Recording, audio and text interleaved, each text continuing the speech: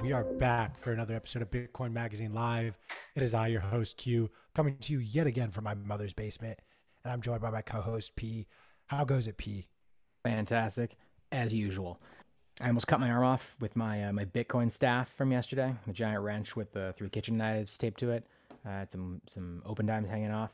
If you haven't seen that yet, you can go check it out from yesterday's stream. But yeah, I was swinging it around like a madman, and it was a close call. But I'm here. I'm safe. I marked myself safe on Facebook, and I'm excited for this conversation.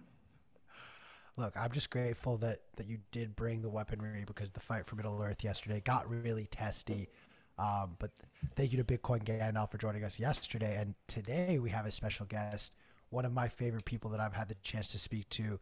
If you haven't read his book, you need to read his book. Don't walk to Barnes and Nobles. Like, before I even get to saying his name, you should have already bought it on Amazon. But the book is called The Seventh Principles. We talked with Eric Yates, the author, months and months ago, but that is not why he is here. Eric, I brought you here for one reason and one reason only. I want to see blood in these streets. You have been tearing it up on Twitter. You have not been holding back. It's been an absolute treat to just sort of see you, I like to say, come and break out of your shell, if anything, as this quiet economist type who decided to actually point out, wait a minute, these people are the ones actually running the show, but you're an idiot, and this is why you're an idiot, and this is why you're an idiot, and this is why you're an idiot. I'm going to stop talking, and I'm going to let the smartest person on this call right now start talking. Eric, how are you doing? Oh, I'm doing good, man. Yeah, I've been waking up a lot this week and choosing blood on Twitter. But look, I try to be more measured in what I say, but every now and then, you see a few things going around, like this, whoever the PhD economist was, who was going off about, Bitcoin transaction speed and how that's, a fatal issue for the network. And then you have Krugman retweeting it and making the same argument. And what did I comment on that? I think,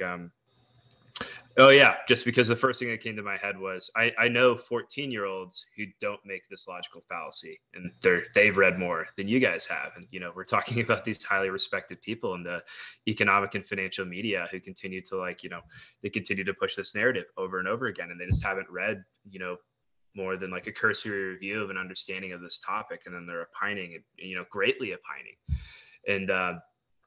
And yeah, it's just kind of absurd. And it's not that I think that they're stupid. It's not that I think that they're dumb enough to really make these mistakes. It's just that they're clinging to a narrative that supports, their current user base. And I think that that's wrong. And I think that, you have to fight fire with fire a little bit sometimes.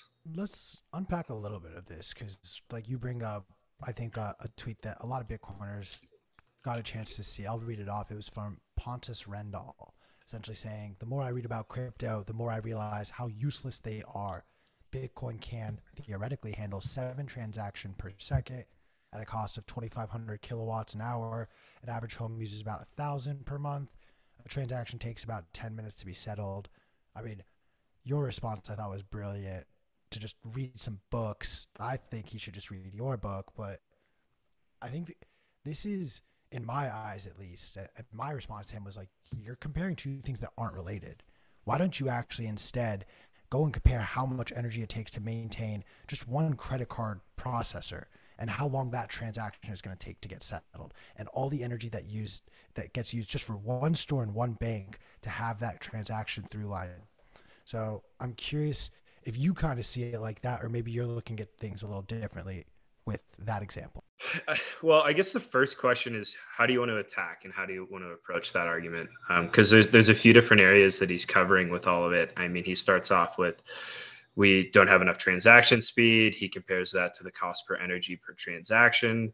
And then he makes a comparison of transaction speed to the Visa network. So like those are 3 major fallacies right there.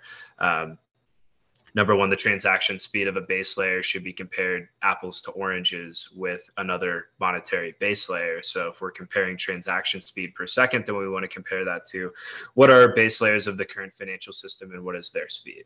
And that's ACH, Fedwire, Clearinghouse, all these different systems that we use. And those take, days, if not weeks, to actually have some form of settlement, and they can't handle as much and do it in the same amount of time that Bitcoin can have. So that right there is probably like the first main issue that I would attack, and just like, cuts the legs out from under it in the beginning and say like, no, it's just, that's the wrong comparison in the first place. That doesn't make any sense. And then you move to the energy argument, and the question is, well, all this energy that it consumes, what is that going to? Is it going through to transaction throughput, or is that going through the network for another purpose? And that other purpose being that we're trying to actually secure the network. So it's a very, once again, an apples to oranges comparison, and it's the wrong metric to actually be looking at. We want to be saying, the amount of energy that's used is for the security of the network, and that's comparing the energy consumption of these alternative networks as well. It's a very different comparison.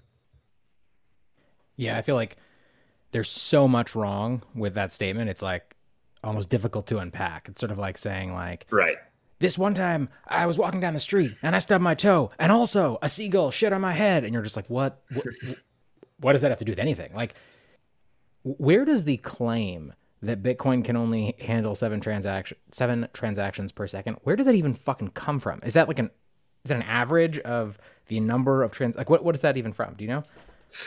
Oh, that's a good thing. So I sourced it in my book, and I'm actually trying to remember. It's based on just historical throughput that we've seen and where it's topped out during prior bull markets, and it's typically in that 5 to 7 range that we've seen, where fees, the economic balance between fees and the ultimate throughput that we'll see on the network. So that's the measurement of on-chain transactions then, right? Without any consideration to the Lightning. But it's final settlement, right? Yeah, final settlement on-chain transactions. Yeah. Yeah, and whereas like ACH, like it's literally a text file that's sent over like FTP, and as you said, takes fucking days. And like, yeah, because people have to call each other up, and banks have to update accounts, and then they have to call the other bank, and they have to say, okay, we're making this change. This is the address that we're sending to. Is that correct? This is the person.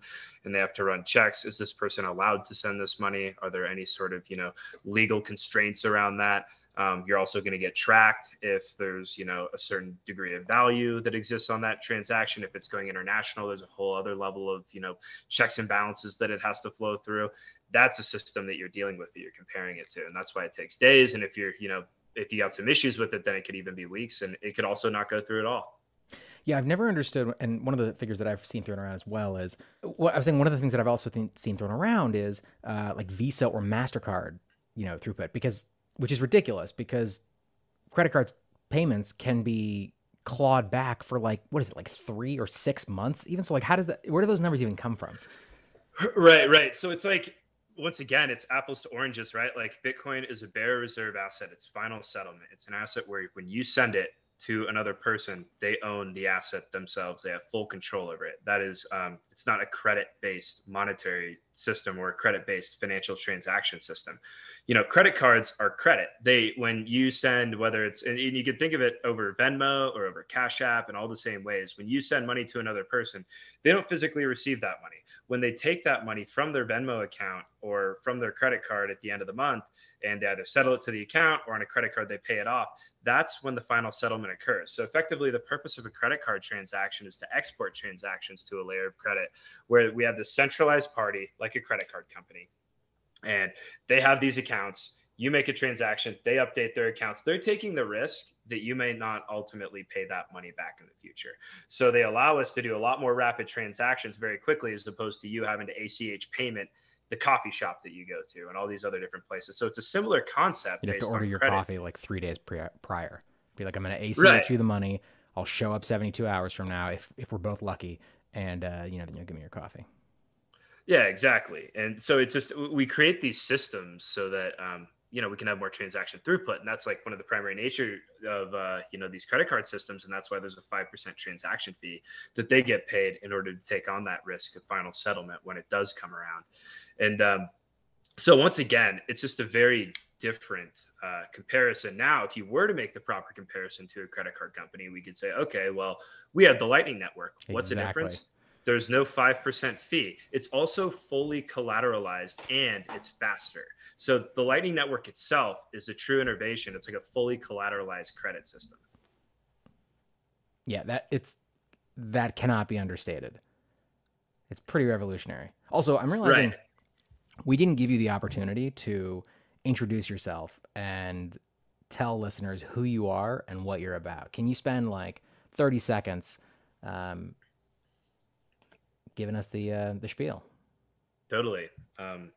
So I'm a dude, and I started off in finance. I worked for a firm that did corporate finance and restructuring. So we were kind of like, we're the largest consulting firm in the world for like bankruptcy. So usually when there's like a major bankruptcy, you have advisors come in and take control of companies and like turn it around. So I started off my career in that. And then I moved to a private equity fund where we would invest in companies that were like distressed or declining in different ways. So I started to get a lot of exposure to a lot of the malinvestment that exists within our economy through a lot of that. All the while, I've always been, very free market minded economics thinker. And that's kind of like a hobby that I was always interested in. And, I heard about Bitcoin in like 2015. And then in 2017, I took a little bit more, 2016, I took a bit more of a serious look at it, but it wasn't until 2017 that I like really came around to it. And because, I'm a CFA as well, like I have this very traditional finance knowledge base, and it took me a very long time to come around to Bitcoin and say, oh, I understand its value proposition. It's a solution to central banking. And I thought about it through this traditional finance framework that I see people, to this day making all the same mistakes that I made for years. And I eventually came around to it once I kind of realized like, oh, this is a monetary asset. It's not based on cash flows like all the other assets that we're constantly assessing. Once I came to that and I realized this is a solution to central banking as you expand throughout all the other capabilities that it has, other than it's just like a scarce form of money. That's when it really hooked me. And then it was towards the end of 2019, I decided that I wanted to, quit traditional finance. I always had this kind of like nihilistic view of that world. The game is what it is. And, I don't really know how this ends, but one day it's going to end. And once it clicked with Bitcoin with me, I was like, oh shit, this is how it ends. And, so I said, fuck it. And I sold my place, moved home with my mom, and just getting cracking on supporting all this. So Q, we're out of mom's basement as well right now. And I wrote a book too. And don't make me feel bad. Come on, tell the people the title of your book. It doesn't have to be like a super secret. Yeah, The Seventh Property. And what is that a reference to? Based on my whole spiel, I realized quickly that there wasn't like a good starting literature for financial people coming into this. And I think that the thesis where you have to, before you can even talk about Bitcoin to people, you have to define the problem for them because it's a complicated problem that people aren't very aware of. So when I came from the traditional finance world, I didn't see a lot of resources that were really selling people in the right way, not really as much based on theory, but based on historical facts, trends to really define the problem. And I just kind of got deep and I wasn't really planning on writing the book. And then I just was writing core information out and I really quickly was like, no, I think it makes total sense to just turn this thing into a book. And I did. And then and really the name, The Seventh Property, is in reference to this. I defined this framework at the beginning.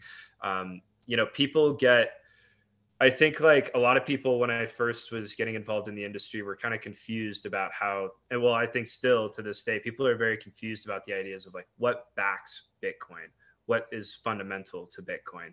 And that's a confusing question because there's a lot of different frameworks from which people view it, typically myopically from like the background that they come from. If you're an engineer, you say it's backed by like energy, or like, if you're somebody with an economics background, you'll say it's backed by monetary properties. And I think, what I wanted to push in the book at the beginning is I think it's really important to think about these questions from an economic framework. And it's not that the other ones don't have value, but we need to be precise with our words because we're on the verge of a monetary revolution here. And in the way that we frame things and doing that very thoughtfully so that we can argue at, the highest scales when, one day I think we're going to see 60 Minutes with like, Paul Krugman on there and some sort of authority in the Bitcoin world. And we're going to have to be very clear with exactly how we want to be pushing these messages. And I think the economic framework is very important for that. So when I got into this, I was like, okay, there's all these monetary functions. Those are these monetary properties. If you read the Bitcoin Standard, Safety talks about Bitcoin salability across these different dimensions. I was like, how do we think about money? So I kind of frame it in the first chapter, and I say, here's a framework for thinking. And I go through the dimensions. I go through the functions, the functions being like store value, medium of exchange, unit of count. And then what I do is I boil that all down to like really all of that is enabled by 6 monetary properties.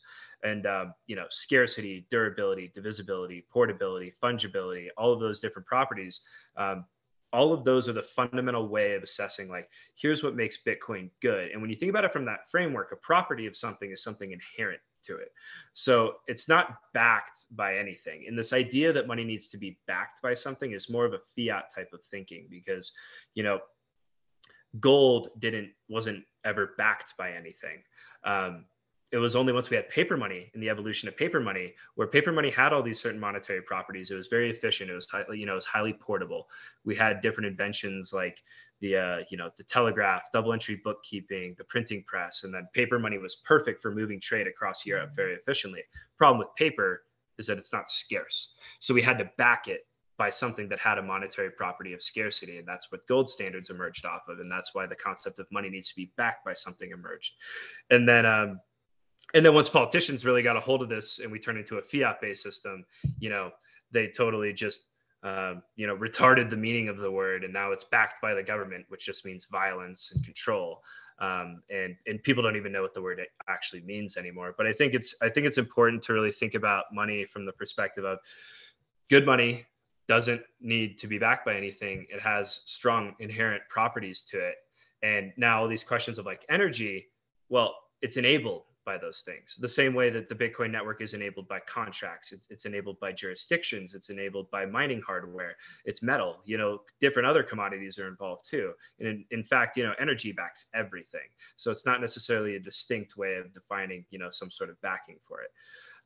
So I think that there's a lot of things that enable Bitcoin to exist, but if we're trying to think about it from an economic framework, then we really need to boil it down to good money isn't backed by anything. It has inherent properties, and it's enabled by all these other different functions that exist in the world, which pretty much boils down to capital and labor that support its existence, in the same way that gold has capital and labor that supports its existence.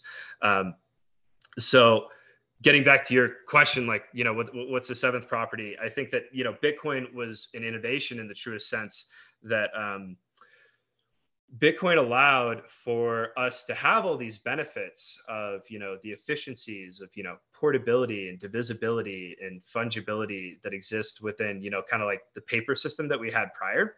And it enabled us to have all of that, which was formerly a trade-off, which is why we had to tie gold and paper together to get the benefits of both. And we actually just collapsed that all into one thing. We said, no, like we can actually have the benefits of both here. And that's why it's a very major innovation. So what makes Bitcoin distinct from all other forms of money in history is its immutability. And what I boiled it down to is that immutability as a property, it's enabled by decentralized production, storage, and verification of money. So if we have this monetary network and it's decentralized across those 3 functions, which are, the 3 primary ways that financial intermediaries get involved in some sort of, monetary medium, then we have the property of immutability. So now that we've actually created this innovation, whether it's Bitcoin, whether it's some new innovation that emerges 20 years from now, who knows what's going to happen? We need to be assessing money from a framework of 7 properties and defining good money as something that actually has a property of immutability as well. Because we made that innovation, there's no reason in going backwards anymore. And that should be part of like the fundamental framework. Also, I have to ask, it looks like you are sitting directly in front of a sleeping bag. So there's my whiteboard behind me, which I always have. And I had a bunch of, I had a bunch of stuff on it, and then the other side had a bunch of stuff on it, and it was like right before the call. I was like, oh crap! So I threw a blanket over it. Love it. I'm not a big fan of putting in the backgrounds. Yeah, some very, very secretive stuff. One thing I want to unpack this, because to be honest, I've literally cited your book in so many arguments for now the last like 6 months roughly, and it was the way you broke down the history of banking, and more specifically the history of how we have literally done this, gone from a gold-backed fiat currency, removing the gold backing, And then on an average time span of almost 50 years, there's a catalyst that causes the central government to essentially come out and say, hey, the price for this good commodity or whatever is now locked. And then it's like clockwork. Then the whole system collapses and then you have to restart it. And we're kind of bearing witness to that. And I'd love it if you could kind of maybe rehash the first iteration of this with the banks in Italy in the Renaissance in the 1300s, and maybe what you're seeing similar today. Yeah, I think, well, I think what's like most relevant to the system we're in today was probably more what happened in the Bank of England with the Goldsmith banking. So, I go into the banks in Italy because those were kind of within the Western world, the very first example of, the emergence of fractional reserve banking, its failure, and then also what made those distinct is that they actually sustained periods without fractional reserve banking for quite some time where they were very successful, and they were actually just they're operating as depository institutions where they were simply holding funds. They weren't lending beyond their reserves, and they were charging a fee for doing that service for people, and that was always a very sustainable system. But our modern system is really more built off of what emerged from England. And in England, there was it was pretty interesting. So if you go back to this point in time when we had the Middle Ages and people were emerging out, and the idea of banking was kind of like this emergent phenomenon. People who are accumulating wealth at this stage, they were a lot of it, that's why treasure chests existed, for example. Like, people would actually hide their money, or they would store it on their person, or things like that. And then it was only the ultra wealthy that were storing their money. So like, I mean, an early example of that was there was the Roman temple of Huno Moneta, and that was where a lot of that. So that's where actually Roman coinage existed. And the name Moneta, it's a personification of one of their gods. And that's actually because the minting was done in within that temple. Monetary comes from moneta, out of that Roman term. But that's where a lot of the wealthy back then would store some of their money, within that temple. And that was kind of what a lot of people would depend on. They kind of depended on religious institutions or government institutions for storage. It was like this wealthy service that existed for centuries. And then it was in England where people were storing it in monasteries, and they were storing it in a London vault that was controlled by the government.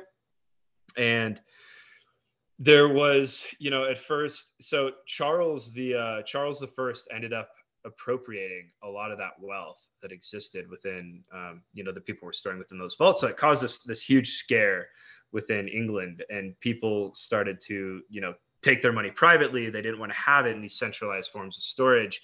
And then we kind of had the emergence of this initial private banking system. And that was the Goldsmith bankers. So there were these goldsmiths who had vaults that, they would be smithing different monetary metals for people. And because they already had the infrastructure built out, it made a lot of sense for people to just start storing their money with them. They had all this excess capacity. They'd charge a fee. You store your gold with the goldsmiths. And the system kind of emerged privately in that, the goldsmiths really quickly realized, well, Jim has got a bunch of gold sitting in the vault. He's not moving that anytime soon. It's been sitting here for, a year and a half now. We could probably lend 10% of it out to somebody else, and he wouldn't, he wouldn't be the wiser. And we had this system of fractional reserve lending that emerged privately for a while. It gets a lot more confusing to that, and I won't totally go into all the details of it. But effectively, they started creating a lot of different claims upon the same bar of gold. You had a claim from the depositor. You had a claim from the person they're lending it to.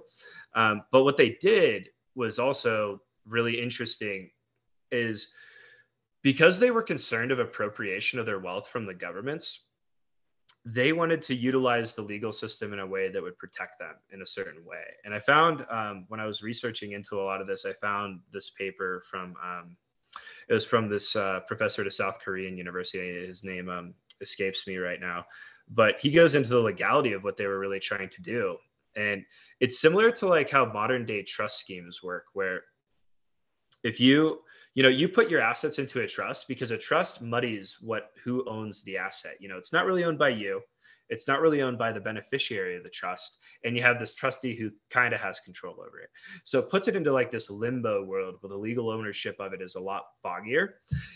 And it was effectively kind of a similar concept to what they were implementing in these Goldsmith bankers. They started issuing depository receipts, and it was very unclear over the ownership of ultimately who owned the gold. And a lot of the depositors got on board with allowing them to do that because it was creating some form of like legal protection, whereby if the government says, we're going to come to a Goldsmith banker, we're going to, appropriate some of their wealth, then we are going to not only have to deal with a major contraction in the economy because the money supply has expanded a lot further based on the amount of gold sitting there. So not only is the risk of economic contraction a lot more, but also if this goes through a court system, we don't really know how it's going to pan out. There's a lot more like legal protection from it.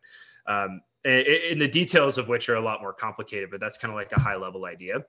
And so anyways, that system emerged, it expanded very greatly, and then it ultimately ended up having a very major contraction. And that was what was utilized by, the powers that be at that time, the government of England, to ultimately say, like, this isn't a very sustainable, the Bank of England needs to have control over this.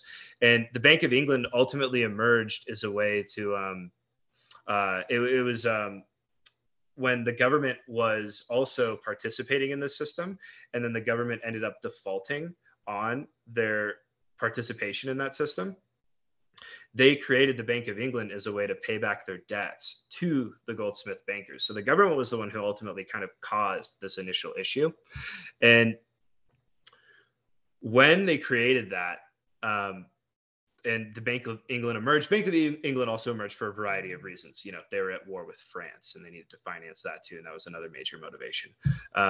But it was funny because when the Bank of England emerged, it was ultimately as a justification to pay off the people that they screwed over in this private banking system, but they inherently blamed how the private banking system was unsustainable. And ultimately, we kind of see this pattern of centralization throughout history that occurred through these banks where they would the government would cause either an issue in the private markets, or they would use an issue in the private markets as justification for them to get more control over the system. And then ultimately they would take a lot of that control themselves, and they'd cause the same problem themselves. So when we had the Bank of England emerge, well, what happened? Initially it was actually pure fiat money, and they tried to make that work, and they issued it to private markets, and it was completely rejected. So they reverted back to a gold standard. And then eventually we saw the Bank of England expand and then ultimately default on its position in the future. And we see kind of like these emergences of central banks out of war, out of a need to finance, major debt obligations, them taking on this responsibility from private markets, ultimately causing the exact same issue themselves, and then ultimately having some sort of major, economic dislocation and regime change that occurs at a certain point. You guys still with me? Yeah. No, sorry. I got distracted, and I greatly apologize. I was just yeah, sorry. I was rambling for a bit there. No, it's fun. Right. There's an interesting thought that I've kind of been stuck on it, and maybe it's just because like I'm stuck on it and I refuse to give it up. But the idea of price fixing and how it sort of really is the catalyst for a lot of the collapses here. I'm curious if you think or are paying attention to any commodity in particular that the U.S. government may or may not try to insert themselves and insert some sort of a price regulation or cap limit. Sure. Yeah. I mean, I think, well, I guess if the question is try, they'll try to do whatever they can. But, I think, what the U.S. government is always drawn to is basic needs and commodities that are, primarily associated with that. So energy and housing. So, and we're seeing calls for that. But what's going to happen in the energy industry is pretty interesting. I'm not an expert on the energy industry, and there's a lot of different ways to speculate on how it'll go. But in the real estate markets as well, I think that hopefully we won't, if the demand from some of this quantitative tightening starts to really ease that market. But I would look to those as kind of the initial for price controls that are going to be implemented, and we're certainly going to see them in some form, one way or another.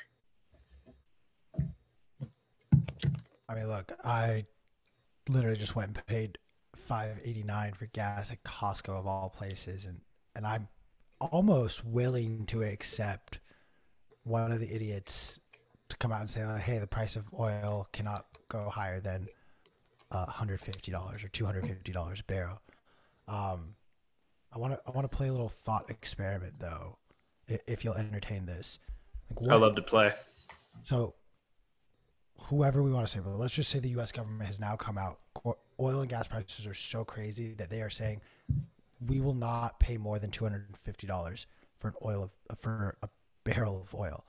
What happens domestically, and what happens internationally, in your opinion? Um, well, okay, that's interesting. Um, so the first thing I'd say is when you fix a price, then you have a supply and demand imbalance. But I don't know enough about like the reserve levels and how that all works within the market. So the first thing is if we do start price fixing, that I would assume they would initially default into the option of increasing the supply of the reserves that we have sitting around. I don't know how long that expands or what the runway is, or if that can ultimately bring it down to the certain level. But just assuming that analysis like ceteris paribus, I think that if you have a price fix, then you typically have a supply shortage in some form. Hopefully that can be made up by reserves. And then on the international level, it's not good, right? It's once again a supply shortage that exists. And I think the kind of the interesting piece around this whole discussion is the sanctions on Russia. We effectively created, similar to like the crisis in '08, we created this distinction between commodities, and we effectively created like a new class of like subprime commodities. All these Russian commodities that have been sanctioned are now kind of like these subprime assets. And but and typically would solve that issue through a bailout of the system. And we have a buyer that steps in. We have a centralized buyer that steps in. So it's very unique to the situation is that, the buyer who steps in is the one that's sanctioning the purchase of it in the first place. So we don't really have a buyer of last resort. And, what I think would happen is that the people who are the countries that want to opt into support of Russia or don't have the same political ties to the US, they'll probably start opting in as a buyer of last resort. And this is happening across a variety of different things. So energy markets and energy is the least because of how dependent we are on it. But all the other commodities that Russia is creating, as well as their debt, which we've seen this week, and that they're blocking a lot of the countries, the NATO countries are blocking the ability for Russia to actually pay it. Russia's saying like, well, we can't pay it. We're ready to pay it. And they're saying, well, we're not allowing you to pay it. So now there's all these legal scholars hopping in like, are they in default? And, they're going to have some sort of big debate about that. But what I see is like, kind of, so from the area that I came from, you have like distressed debt buyers, and they're people who just like wait for opportunities like this, where you have to get through a legal system, and they specialize in understanding how that works with that. And, so I'm guessing on the debt side of things, what we would see is Russia is going to have probably some class of like distressed buyers step in. And it's because this is happening on an international level, that's likely going to be some form of country. It's like if you can buy a bunch of super cheap debt because they're not being allowed to pay it, then you might as well step in and do it. So the question is going to be which countries are we going to see that's going to step in and do that? We have China with Argentina and Brazil are talking and in discussions about supporting one another and all those other different alliances. So I think we'll see people making up for that difference in some sort of form there as well. But a lot of this stuff gets into geopolitical arguments, and that's complicated. I'm not an expert on that. Cool. So I'm going to ask you a geopolitical question on that note. Please don't. Okay, fine. It's too late. I want to get a sense from you then of, like, I have a theory with Putin, which is not that there's no rhyme or reason. It's purely he wants to sow chaos, and not even in Ukraine or Russia, but he wants to sow chaos around the world. We see a lot of these wheat shortages that are starting to pick up in places like Sri Lanka, and a few other developing nations are slowly starting to be watched as potential places to just run out of food resources. At what point do we start to look at things like wheat in the same way that we start to look at oil? Oh, interesting. I don't know if I have a very clear answer. Yeah, go ahead. Let me just in my head, the way I look at it is oil at least is energy to for transportation purposes, but wheat and food in general is energy for us living purposes. So that's kind of where my like I do think those are weirdly connected, but I don't know. Maybe I just smoke too much weed. Yeah, no, I don't think that's weird at all. I mean, if you, yeah, you just have to think about it like, we have raw material inputs that go into labor, and that allows us to create all the things that we use. And any sort of raw material input that exists is very valuable. And the question is proportionally, what are the most valuable? And energy for a very long time has been that. And I think that that's why it's been the topic of the discussion. To your point, it's like, well, if wheat is also very valuable and we've never really had a major scarcity of that commodity, and now we do, then will that rise in, it's like geopolitical nature. And ultimately, we're going to see some sort of prioritization of it in some form. I think it's definitely possible, but mind you that like all of these systems that have really created that made the energy industry such a geopolitical centerpiece in the wheel of our global commodity trade. That took a long time to set up, and there was a lot of agreements that existed for that to occur. So I think a lot of the changes that we'll see with all these other different commodities will probably be affecting price a lot more. And if we do want to get something set up, then taking a step back, and we can get a little geopolitical here. So with if we were to start seeing some form of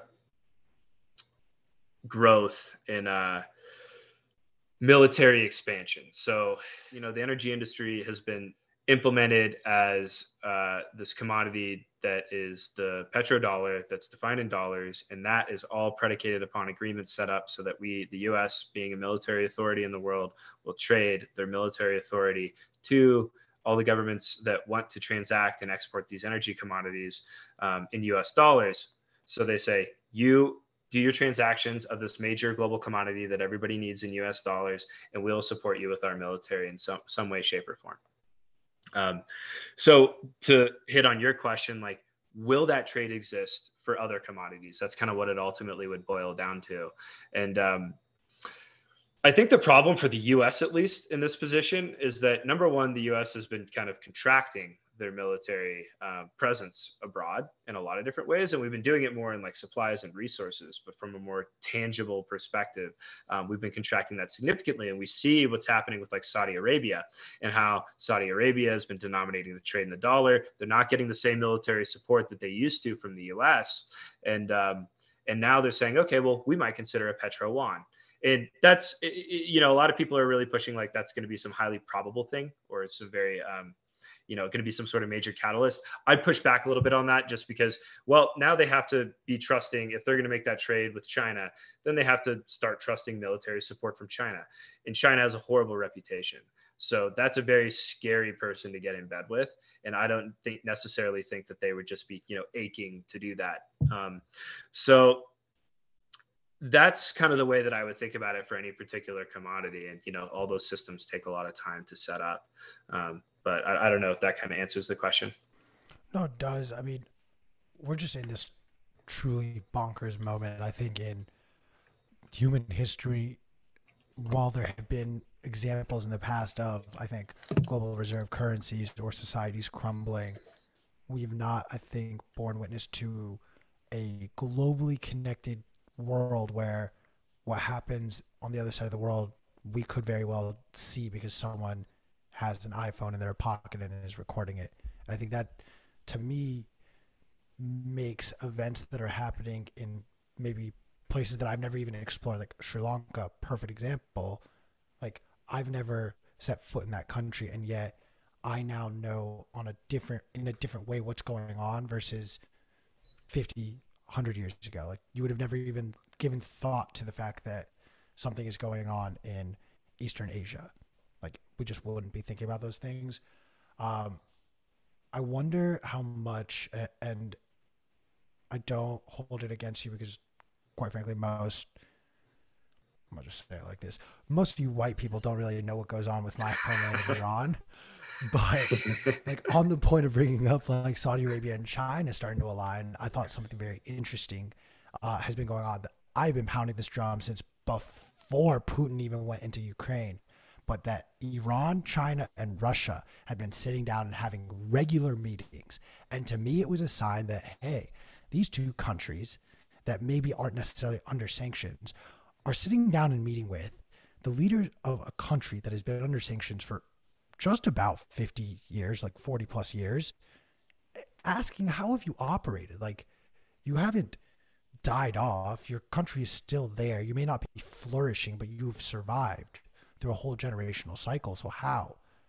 And then lo and behold, here we are. And you have Russia under sanctions. And I still believe China will eventually try to take Taiwan. But secretly during all of this stuff, Iran, Russia, and China have now made a new agreement. And Iran is sending oil to these two countries. And it's the reason why I was kind of bringing up the locking the oil prices and what's happening with oil and wheat. And now me bringing all of this up is to say, how much longer is the petrodollar going to be the global standard, in your opinion, versus a new globally accepted system? I genuinely believe what could very well happen is in the same way in America, like we still measure in inches and feet and pounds, and nowhere else in the world does. We could accidentally fall into a system where we're the only ones in the world using the dollar because we still think it's great and nobody else gives a rat's ass. But again, this is just conspiracy theory Q with a couple tinfoil hats and a few joints. Yeah, man. Let's get weird right now. So I think that and no, I wouldn't call it a conspiracy theory either.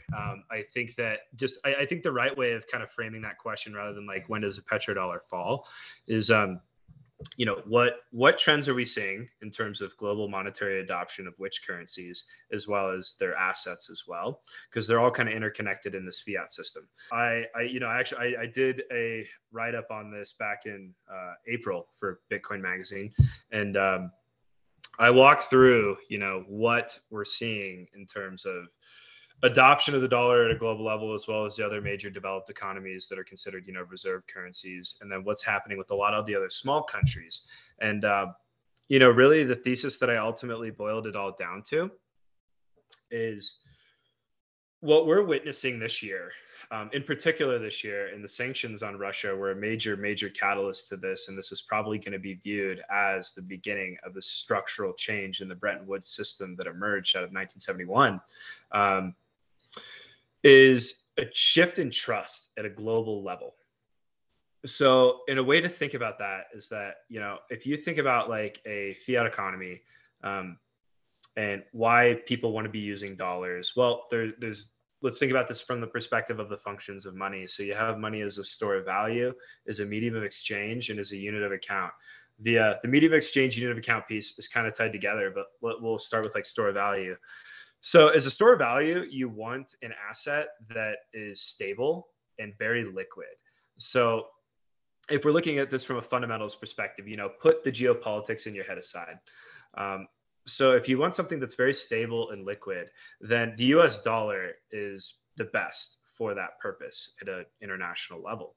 And there's kind of like three ways you can kind of boil down a lot of these questions. So I think the best way to look at trust is through the lens of, if you think about the functions of money and what makes something good and fulfill these functions, then you have to see what's kind of ultimately backing the fiat that really makes it good at those functions of money, right? Like, what are the properties of fiat money? And when I think about that, it's really a country's reputation. It's security that it provides to the world. And it's ultimately boils down to, the remaining properties of the money. So like the two things to consider really are like reputation and security. And the US has a very good reputation. It has a very politically stable environment. People trust its property rights. I mean, what allowed it to become the largest economy in the world in the shortest amount of time in history was the protection of property rights. And I think that that's what's incredibly valuable. And that's what makes the dollar something that people will cling to just at a fundamental level, regardless of the petrodollar and all the geopolitical considerations. So as a store of value, the dollar is very attractive in that respect. And we're starting to see a shift in a lot of those things that are ultimately backing the dollar. So from the reputation perspective, we're getting a lot more political instability than we've had in a very long time. At an international level, we're also starting to, change a lot of our international relationships as well. We're sanctioning other countries. That means the dollar is becoming less liquid, and we're seeing a lot more volatility. So these things are all kind of starting to shift in a more drastic way than they have before, all around like kind of that reputation piece. And then if we go into like the security side of things, well, what really made the dollar a functioning medium of exchange for so long? And it's really because we entrenched it at an international level within this system by trading military security for its adoption. So having that security, having that military security is how we entrench it. We got a big ass military. We said, we're going to protect you guys. We're going to create stability. We're going to be the global police, and you use our money. And we could constantly run a deficit and trade for that. So when we entrenched it kind of as a medium of exchange, that's that security piece. Now, what have we seen in recent years? Well, we're retracting that security piece a bit. So what does that mean? It means that it's less attractive to use the dollar as a medium of exchange. So if we look at the data and we say dollar denominated assets that have existed, foreign exchange reserves, if you look at all the foreign exchange reserves of different countries, the dollar in 2000 or the US in 2000 was 72% of total international reserves. And that's declined all the way to 59% as of 2021. So that's an 11% change, and it's very consistent over 2 decades. So that means we are starting to see a structural decrease in dollar adoption.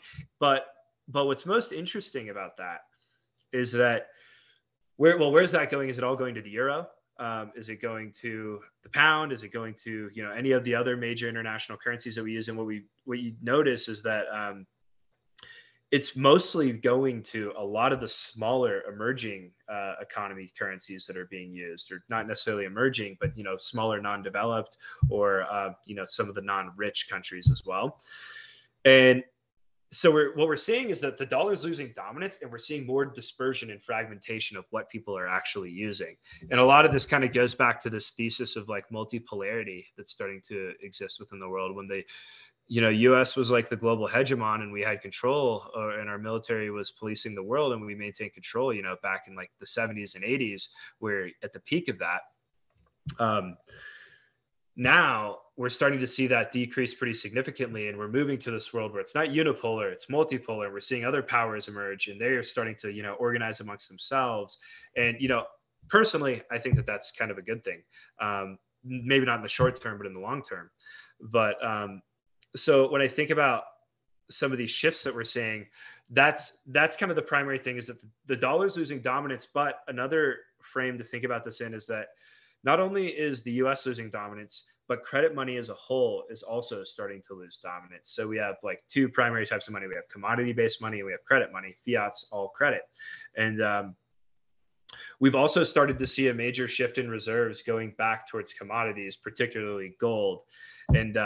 And that's particularly occurring within a lot more of these emerging economies that are more removed from our global political system, because they have the least amount of cost in order to adopt them, as well as some of these more the major economies that we're at odds with the US. And so I think that growth that we're seeing in commodity money, where people are losing trust and reputation and security of governments, that's decreasing trust in credit money, and in particular in the US as an international hegemon. And we're starting to see more dispersion in international reserve assets, and we're starting to see more adoption of commodity-based monies. So like if you look at the total amount of global reserves, it's around 16 trillion. And if you look at the amount that's controlled by the smaller non-developed economies, it's about 12.5 trillion of that amount. It's a very significant proportion, and it's growing a lot more towards commodity money. So what's the argument? Well, the argument's more that that's going to benefit gold, and it will benefit gold in a very significant way.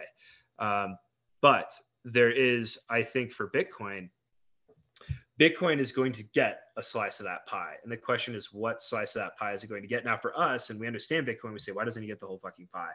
And it's because there is a lot of other considerations around gold that make it something, because it's more entrenched. Like when I go back to what makes something a good store of value, it's stable and it's liquid. Gold is much more stable and liquid than Bitcoin is right now. So it's going to be superior. If you're a central bank and you say, okay, I legitimately want to put 50% of my reserves into a commodity-based money, you can't just make the bet on Bitcoin out the gate, particularly if you're a larger economy. So you're going to put a lot of that in gold, but Bitcoin's going to get a piece, because Bitcoin's benefits are that, it has a much higher capital appreciation, or expected capital appreciation than gold would.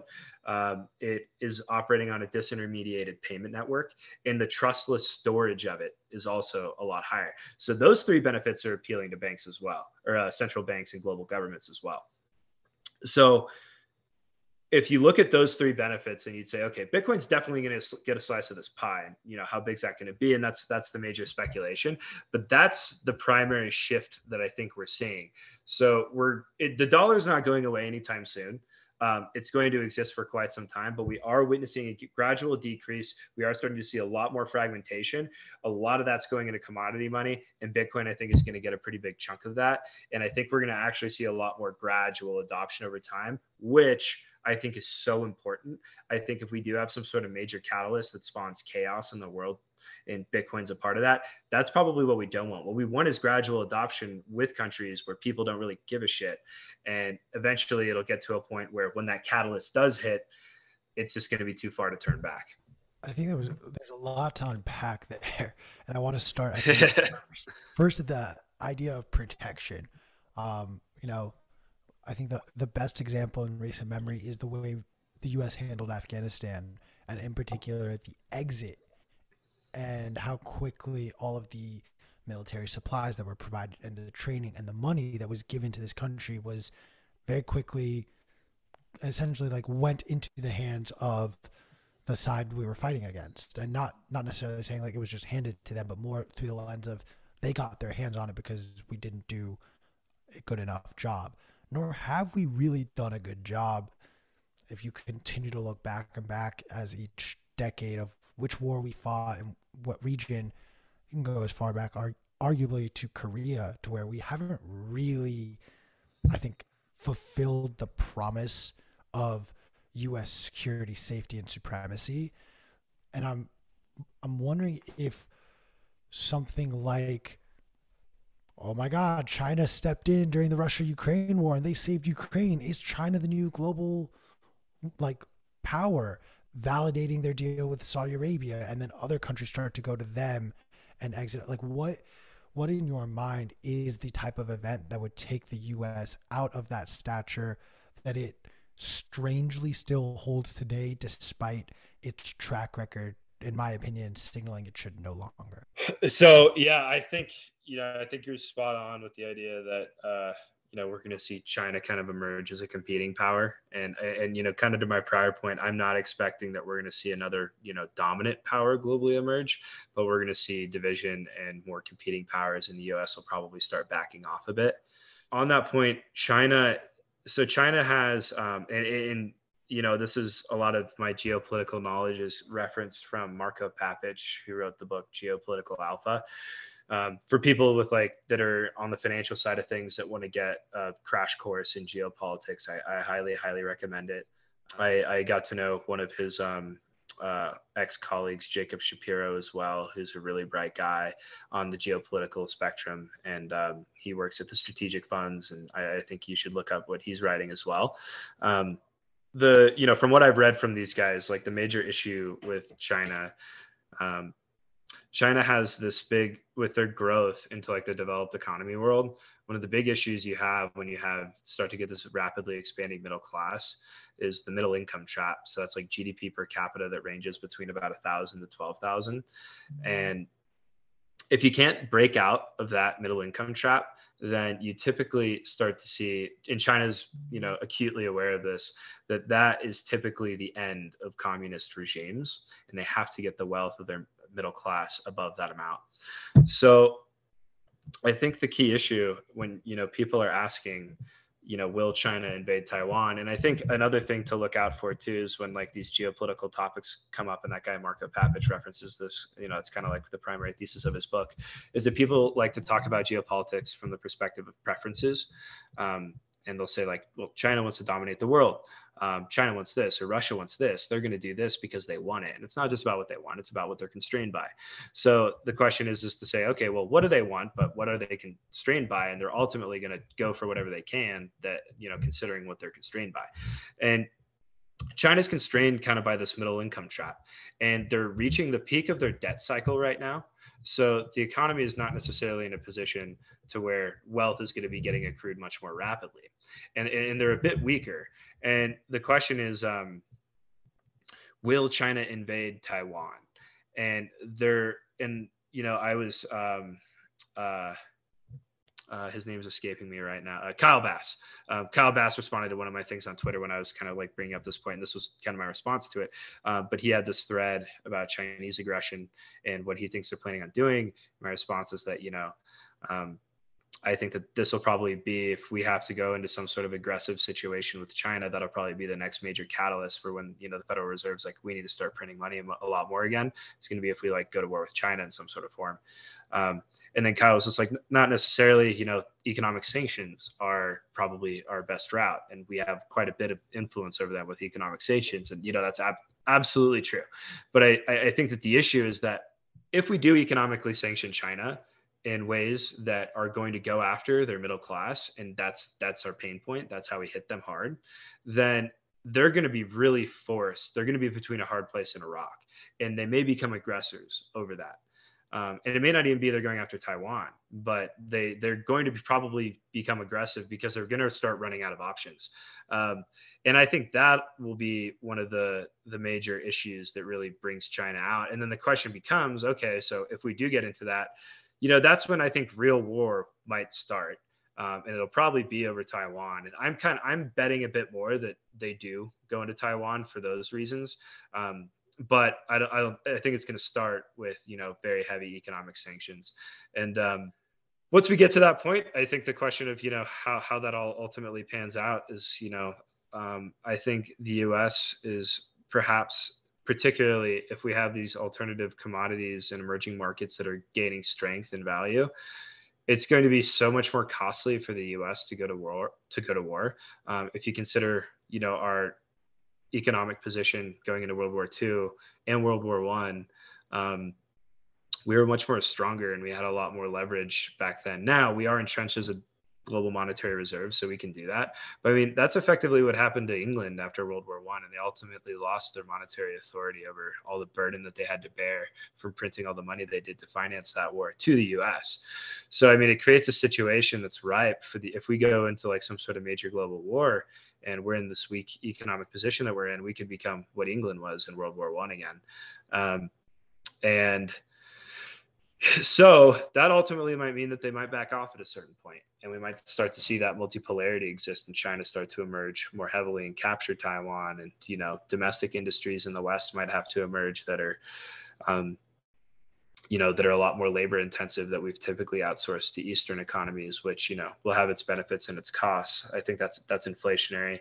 But it also means the working class might benefit domestically as well. But there's a million things you could talk about around all that. I'm down to go down that rabbit hole. I am realizing we only have like maybe 30 minutes left, but I will let you pick. We can either keep going down this. Shift it. Let's talk about something else. All right. I want to talk now about just, the goings on in the U.S. government and the idiots in power. We've seen Janet Yellen try to walk back what she said about inflation, as though nobody in the Bitcoin universe was saying, hey, maybe printing trillions upon trillions upon trillions of dollars will have a negative effect on, just the money supply. But no one wanted to listen to us. They wanted to listen to themselves. And here we are. We're also seeing our latest White House press secretary try to give us, honestly, I applaud the effort to try and spin the garbage that we have and argue and say the economy is better than ever. Like, you must not live in this country. You must have never left your home in the last, 2 years. But newsflash, shit is bad. We have inflation numbers coming out tomorrow. We have a new FOMC meeting next week. We have Joe Biden hanging out with Jimmy Fallon, I think it was, or whatever late night show he goes on now. First, I want to ask who do you hold most responsible for the current climate of the American economy? I'm thinking about how to break that down. It's I think it's hard to answer that in such a pointed way. No. We don't need to be thoughtful right now. You could literally just be like, it's Nancy's fault. My personal favorite is Lindsey Graham. I fucking hate that man. I mean, look, you gotta hold Jerome over the fire. I think that it was very obvious that they were overshooting their stimulus, and I think and to your point, we weren't saying that, that was said in hindsight, or as well as it was said, before the fact. From assuming that their goals are reasonable goals, their goals of price stability and economic stability. I think that the Fed's lost just like a ton of credibility, and people are starting to understand the narrative that you can't just print money endlessly, and like much more broader sense, and it's becoming a political topic, which I think is so important just because it hasn't been for so long. And to people in our world it is, but when you go talk to like your average Joe who's watching Fox or CNN and every night, like it wasn't popping up as much for them. So I think I think what's important kind of around some of these discussions and like like the Bitcoin community is you don't want to be right about things for the wrong reasons, and you want to make sure that you think about it in the right way. And there a lot of these things are tied together, but I think the whole like transitory inflation argument, and then the people who are like on the other side and they were the deflationists. I think that the deflationists had they have had a strong argument. They still do have a strong argument. I think eventually it's going to be borne out in some form in a short-term way. I don't think it's going to be a persistent form of deflation, at least not within the next 20 years. But I think it'll be a short-term form of deflation. And, I think that a lot of the inflationists were kind of right about this because, the way that you can think about, I like to think about inflation. It's kind of like you're skipping a rock across the economy. We have some sort of change, and then we have the first hit and it bounces, and there's a bunch of ripple effects that come from that. And then we have the second hit and those ripple effects come, and then the ripple effects start to run into each other. And it's a really complicated thing to make arguments for. And I think a lot of people will make these arguments based on one understanding of the problem. But I think there's like three primary buckets that you can think about inflation from. First thing, supply and demand. And the supply and demand of any price of any good around the world at any given point in time, there's some sort of theoretical average of what that price level is. CPI is an attempt to measure that. But we have the supply and demand piece that exists, and then structural changes within the global economy, and those typically occur for geopolitical reasons, and things like lockdowns and trade wars and all of that, or major cycles that we go through with business and economic cycles. Those will impact that, and there's a lot of arguments to be made for what can happen at that level and how that'll ultimately impact the overall level of prices. That gets really complicated, and so I think the deflationists were making their arguments not really considering that what they did consider is that this particular trade issue that we were starting to see with supply shortages was going to resolve itself quickly, and they ended up being wrong about that for a variety of different reasons. But what they were primarily focusing a lot of their arguments around was that when we quote unquote print money, is that something that expands money supply? And what a lot of people don't understand is that it's not necessarily, when the Fed is buying an asset, it doesn't necessarily put money into the economy. And there's what happened during the pandemic was highly inflationary. This is where I kind of, I lost sight of some of the arguments that the deflationists were making, because with the amount of fiscal deficit spending that we had, where we had very direct helicopter money going into the economy, then that's money into circulation. I mean, you can make it, it's not QE, it's something very different. And that's highly inflationary, and we're seeing inflation from that. Now, if we look at it from monetary policy from the perspective of quantitative easing, the question becomes like, okay, we buy assets directly from banks within the economy. And what we do is banks kind of have two things. They can either have something as a reserve or something that's sitting on their balance sheet is like, is a deposit or a loan. So like they're, is a loan, not deposit. And so when we do QE, we go to the banks and we say, okay, I'm the Fed. I'm going to create money on my computer and I'm going to buy some of those assets that are things that aren't considered reserves. And we're going to convert them. When we buy them from you, we're effectively converting them into reserves. So like the deflationists will argue like, quantitative easing is just a bank recapitalization. We're changing the capital of the balance sheet of the banks. And when they recapitalize it as something with a reserve, they now increase the amount of firepower that bank has with their ability to lend more. But the problem is we kind of stressed that. So because we've lent so much within the system, because interest rates have been so low for so long, and we've had all this monetary stimulus, there comes a point where it doesn't really matter if you give them more firepower, they don't have a target to shoot at. So they're just like, look, we could look at all the absurd companies that are getting money right now, or, all these absurd mortgages that are getting issued when stimulus, comes the way that it does. And eventually banks kind of hit a stopping point. They're just like, okay, there's not much more else we can do here. And then the money doesn't get circulated into the economy. And like their argument was kind of based around that. So, when the Fed starts to shift their policy and we start to increase interest rates and we start to make it debt less, we start to decrease the supply of debt. Well, first and foremost, before we really start to see a contraction in like credit, we're going to have to wait for, so this gets in kind of like to the repo facility. And a good way of thinking about this is, the repo, when people look at like that reverse repo chart where like it just like spikes all of a sudden in 2021 and now it's at like $2 trillion balance and everybody's like, this is bad. Where did this come from? Really all it means is that banks don't have anywhere to loan. So they start to just give the money back to the Fed and the Fed pays them a very small interest rate on it. So that balance of 2 trillion that's sitting in the repo facility, you can think about that as like, here's the amount of, over QE that the Fed pushed in the economy, where banks just got all this money. Like, what the hell do we do with this? We can't lend it to anybody. We're just going to give it back to you guys.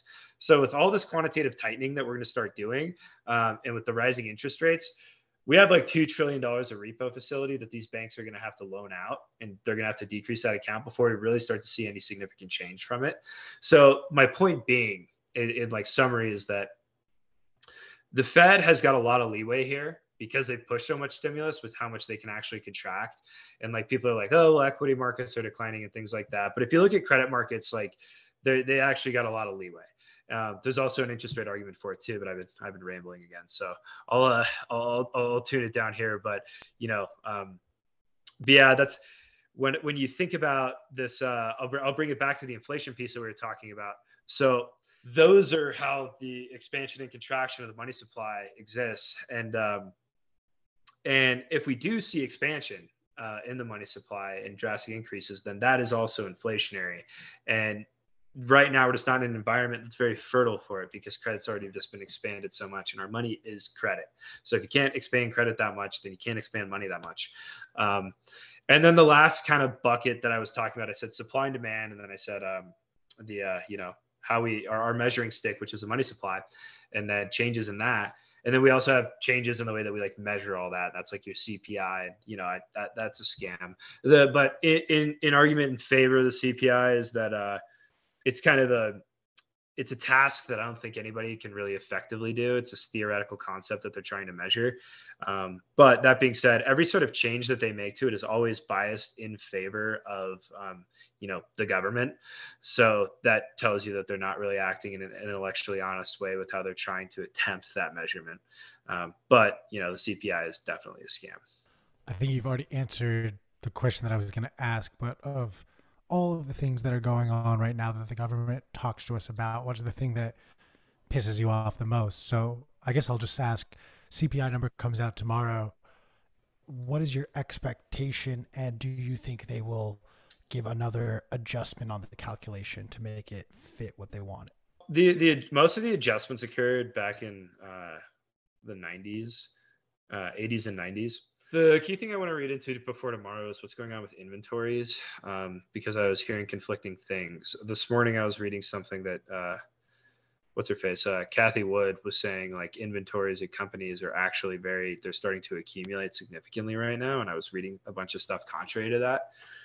So I want to get to the bottom of that. I don't know if that's probably not going to impact this current CPI number, but it might in the next few months. I'm expecting it to stay kind of in a similar range to where it's at right now. I mean, a lot of the changes probably won't be, it's a delayed indicator, which most central banking policy is all kind of based on information from 3 or 4 months ago.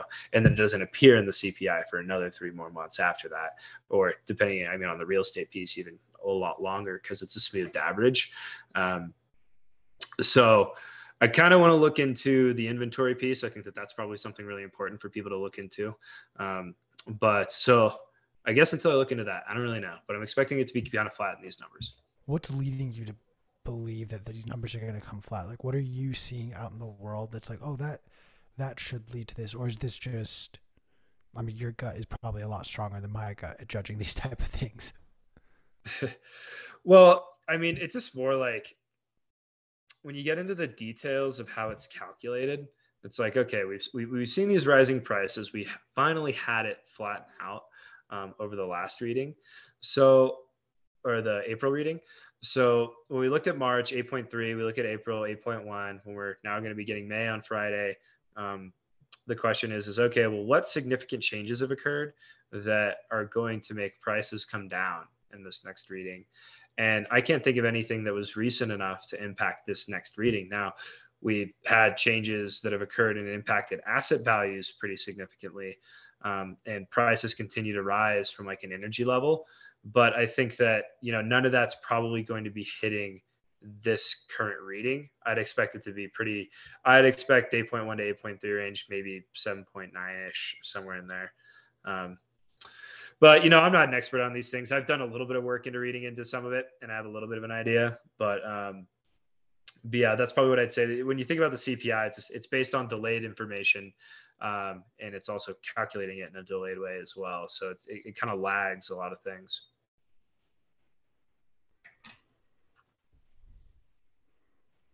I don't give a shit what they say. Gas is still more expensive than it was yesterday.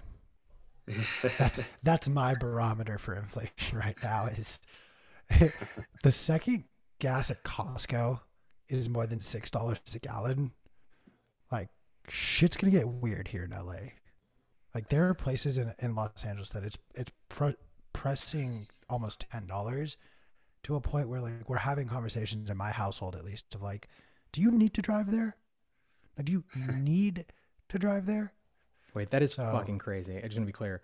There are places where you go to buy gas where it's over $10 or it's about $10 a gallon. There's nowhere that I have stepped foot in. However, there are places that have above $9 a gallon gas in Los Angeles, specifically in downtown Los Angeles. So not the most ideal place. But it doesn't matter. Like, you should be able to get gas for cheaper than that. Well, so rather, it should never be that expensive in my mind. I got into this conversation with like my girlfriend and a few friends because she works in downtown and a few other of our friends work in downtown, and it's like that picture went viral of, oh, this gas station has more than $9 a gallon. Oh, it's over $9.50. Like, it's creeping up there and very fast. And if you actually look at a map, it's like in this part of downtown, there is only 2 other gas stations, and downtown Los Angeles is not a place anyone, even people who live in Los Angeles, like, we don't go to downtown unless you work there or like you're going to a Lakers game. No one goes to Clippers games. Like, maybe a couple of people go to LAFC games, but like, no, like, that's it. It's all you're doing as far as like going to downtown, maybe a music show here or there. But like, downtown is the worst designed part of Los Angeles, with like these random one-way streets that like one goes this direction and then you think the next block goes the opposite direction. It's like, actually no, the next block then is like a 2-way, and then the block after that doesn't. You're saying they're designed specifically to force you to waste gas. This is all part of the nefarious plan. No. It's not about, well, I'll put my tinfoil hat on after I finish this, but like, this gas station is like so inconveniently located in comparison to the other ones that like, if this is the only gas station you see in downtown, you have to go to that gas station. Like if you are out of gas in Right. this part of downtown, you're fucked. You're not gonna make it to the other gas station. So you get royally screwed in that regard. This was explained to me when I was in high school. I have since found the documents. You could look this up online, but I believe it was in the 70s or 80s. Essentially, the car lobbyists lobbied the state of California and convinced specifically the city of Los Angeles, instead of ramping up development of public transportation, specifically like a railway system, to actually stop building that and to focus more on building out what they pitched as the world's super highway. And it was supposed to create this system that had like 6 different freeways going to downtown and 5 different freeways going to Santa Monica and 20 different freeways to get you to all the different parts of the valley and whatnot. And the car lobbyists put money towards this. They put less than 10% towards this. Part of the law that got passed was it put a moratorium and they stopped outright development of public transportation rails in the city of Los Angeles for over 30 years. And so the car companies hamstrung us, left us with the bill. The project is incomplete. Like right now, there are 3 freeways that get you to downtown. That's it. 110, the 10, and the 5. I guess you could argue the 101 kind of cuts through, and that's it. There were supposed to be 3 more fucking freeways. So I'm at this point just like rambling about how terrible Los Angeles is because I want to leave. Yeah, it sounds like LA kind of sucks. So yeah, anyone want to move here? Yeah, I was out there not too long. Well, I went out there for McCormack's podcast back in February, and then I came back out because I went to Coachella in April. How's Coachella? Yeah, man, the traffic. Oh, it was a blast, man. It was groovy. I nearly cried during Billie Eilish. Love that for you. I love that journey. Yeah. Was that your first Coachella? Time. It was, yeah. I've never I went to a few festivals in high school, but I was never a huge festival guy. One of my good buddies, he's starting this startup Fanable.com, and it's effectively like competing with Ticketmaster and StubHub. They got financing from Pear, which is like the same VC that did DoorDash. They were their initial lead, and but so he's a big tickets guy, and he's like, dude, you got to come out to Coachella. I was like, all right, man, let's send it. I'm trying to convince him to make his startup the first ticketing platform to adopt Bitcoin. Bitcoin NFTs on that platform would work very well. Just my 2 cents. Yeah. I do think there's a once he's ready for it. I want to talk to somebody because I don't have enough of a knowledge around some of this stuff, but the accounting side of things for like small businesses and what would be the best platform for him to adopt if he's going to start doing that, because that's his big hang up is the accounting piece of all of it and whether or not it jives with their current system. We'll talk offline about this, but there's definitely a lot of resources and people we can link you guys up with to make that a reality. Eric, it makes me sad that our time is slowly coming to an end. You don't want to hear me ramble any longer? No, I do. Dude, I genuinely would.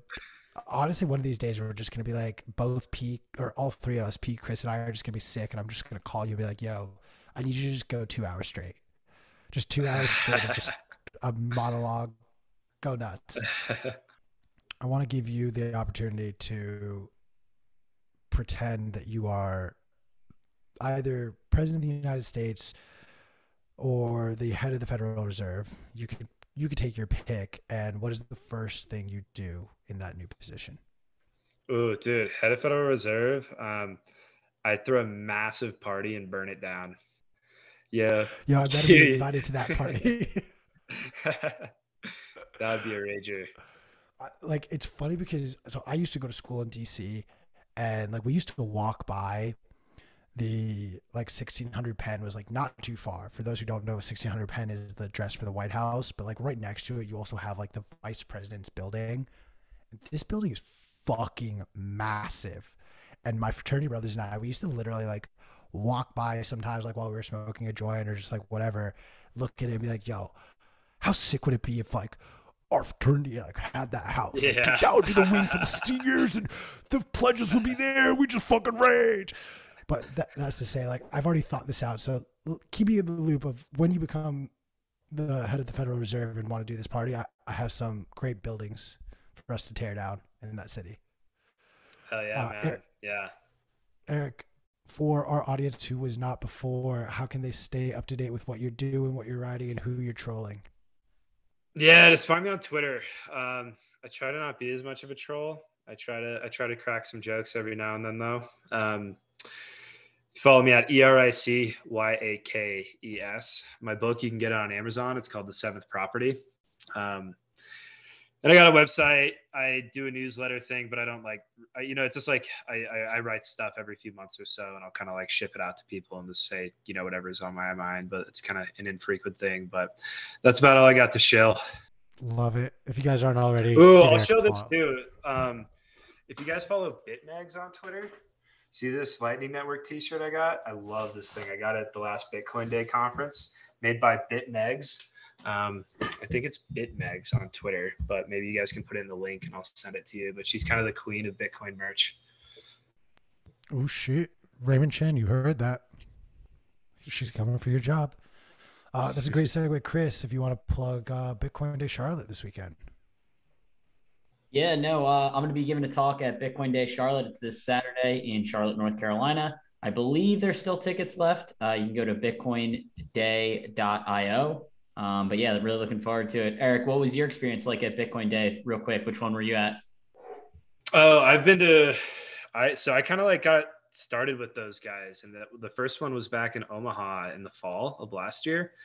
So I did that one. I did KC. I did Sioux Falls, South Dakota, Oklahoma City, and then they're doing Denver in July. So that'll be big for me because that's where I'm out of.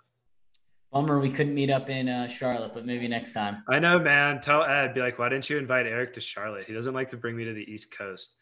Kind of pisses me off, man. You're too close to DC at that point. Yeah. That's really all it is.